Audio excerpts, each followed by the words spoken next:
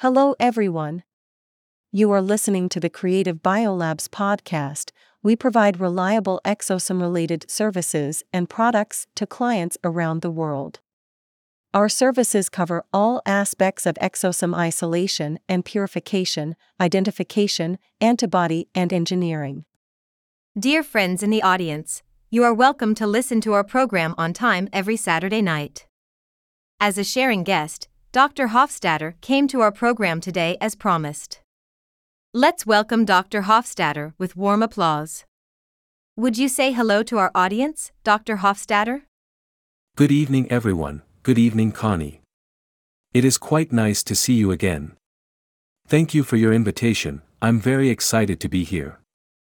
So in previous episodes, we learned a lot about exosomal RNA basics, including an overview of research in recent decades, the biological function of exosomal shuttle RNAs, and their potential for disease treatment. Overall, exosomes have been shown to be an important pathway for cell-to-cell communication. By delivering functional RNA, they fundamentally affect the biological function of recipient cells. I believe our journey of understanding the capabilities and possibilities of exosomal shuttle RNAs is just beginning. And Dr. Hofstadter will lead us to explore all aspects of exosomes in more depth in future shows. So what have you prepared for us today, Dr. Hofstadter? Well, I would like to introduce another type of ingredient contained in the exosome, that is, exosomal lipids. First, we need to know that there are membrane fusion steps in exosome-mediated intercellular communication, which involves lipid molecules. Exosomes released by cells can be captured and internalized by other cells. Subsequently, these exosomes can participate in intercellular signaling through a large number of protein and lipid subsets they contain. What methods or tools do recipient cells use to capture released exosomes? Exosomes generally contain peripheral proteins or heat shock proteins. These proteins can interact with some receptor molecules on the surface of target cells. In general, a variety of proteins are involved in the recognition of exosomes by target cells. Let me give you an example. CD91, a kind of receptor molecule, belongs to the low-density lipoprotein receptor-associated protein receptor family. It can mediate further endocytosis of exosomes. By the way, the involvement of this receptor also regulates some pathways of cellular lipid metabolism, such as phospholipase A2 activity and cholesterol efflux through the ABCA1 transporter. So, how does the lipid composition of exosomes play a role in intercellular communication? Well, we should first know an important lipid, phosphatidylserine. In general, there is an asymmetry in the membrane formed by lipid molecules. This results in the distribution of phosphatidylserine on the outer surface of exosomes. Phosphatidylserine interacts with a receptor, let's say, TIM4, so exosomes can metabolize and accumulate cholesterol in recipient cells. Okay. As far as I know, exosomes are also rich in lysophosphatidylcholine. Does it also play a role in intercellular communication? You have a point. Lysophosphatidylcholine can bind with IgM immunoglobulin around apoptotic cells, so that exosomes can be absorbed by these cells, and eliminated during the degradation of apoptotic cells. Lysophosphatidylcholine-mediated exosome uptake explains the clearance of exosomes from the circulating network. In contrast, immunoactive exosomes can stay in lymph nodes for several weeks. Their content in lysophosphatidylcholine may be conducive to the maturation of dendritic cells and antigen presentation. Oh, I see. These all indicate that lipid molecules are involved in the communication between exosome-releasing cells and other cells. But I was wondering what processes are involved in exosomal membrane lipids and their interaction with target cells. Great question. I think exosome-mediated cell-to-cell communication involves three different processes on target cells. First, exosomes remain on the cell surface by binding to protein molecular receptors. Second, exosomes fuse with the plasma membrane of target cells through the interaction between membrane lipids.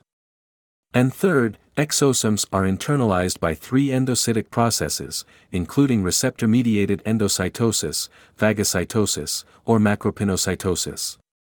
Thanks, Dr. Hofstadter.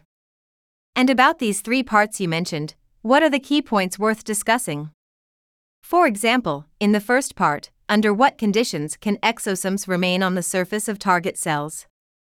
That's a great point to start, Connie.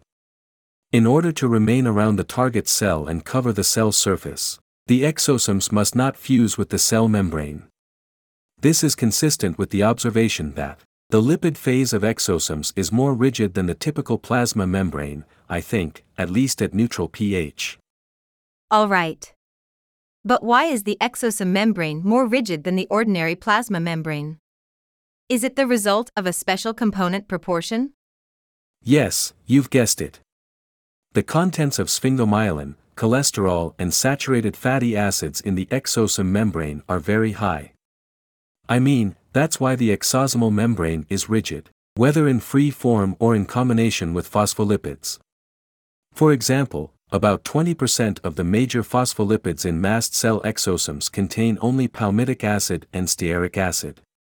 Both belong to long-chain saturated fatty acids, which play a great role in increasing the rigidity of the membrane. I know a little about this, actually. These fatty acids are called saturated because they lack double bonds in their structure. This characteristic makes them less active than unsaturated fatty acids containing double bonds. So, Dr. Hofstadter, what would you say about the key factors for the fusion of exosome membrane and target cell membrane? Well, I would say, the fluidity of the lipid phase is the key factor for membrane fusion.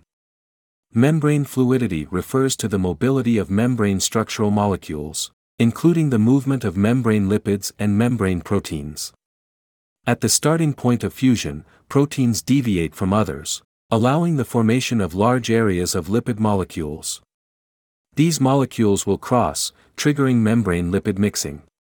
And for membrane fusion, each membrane must exhibit similar fluidity.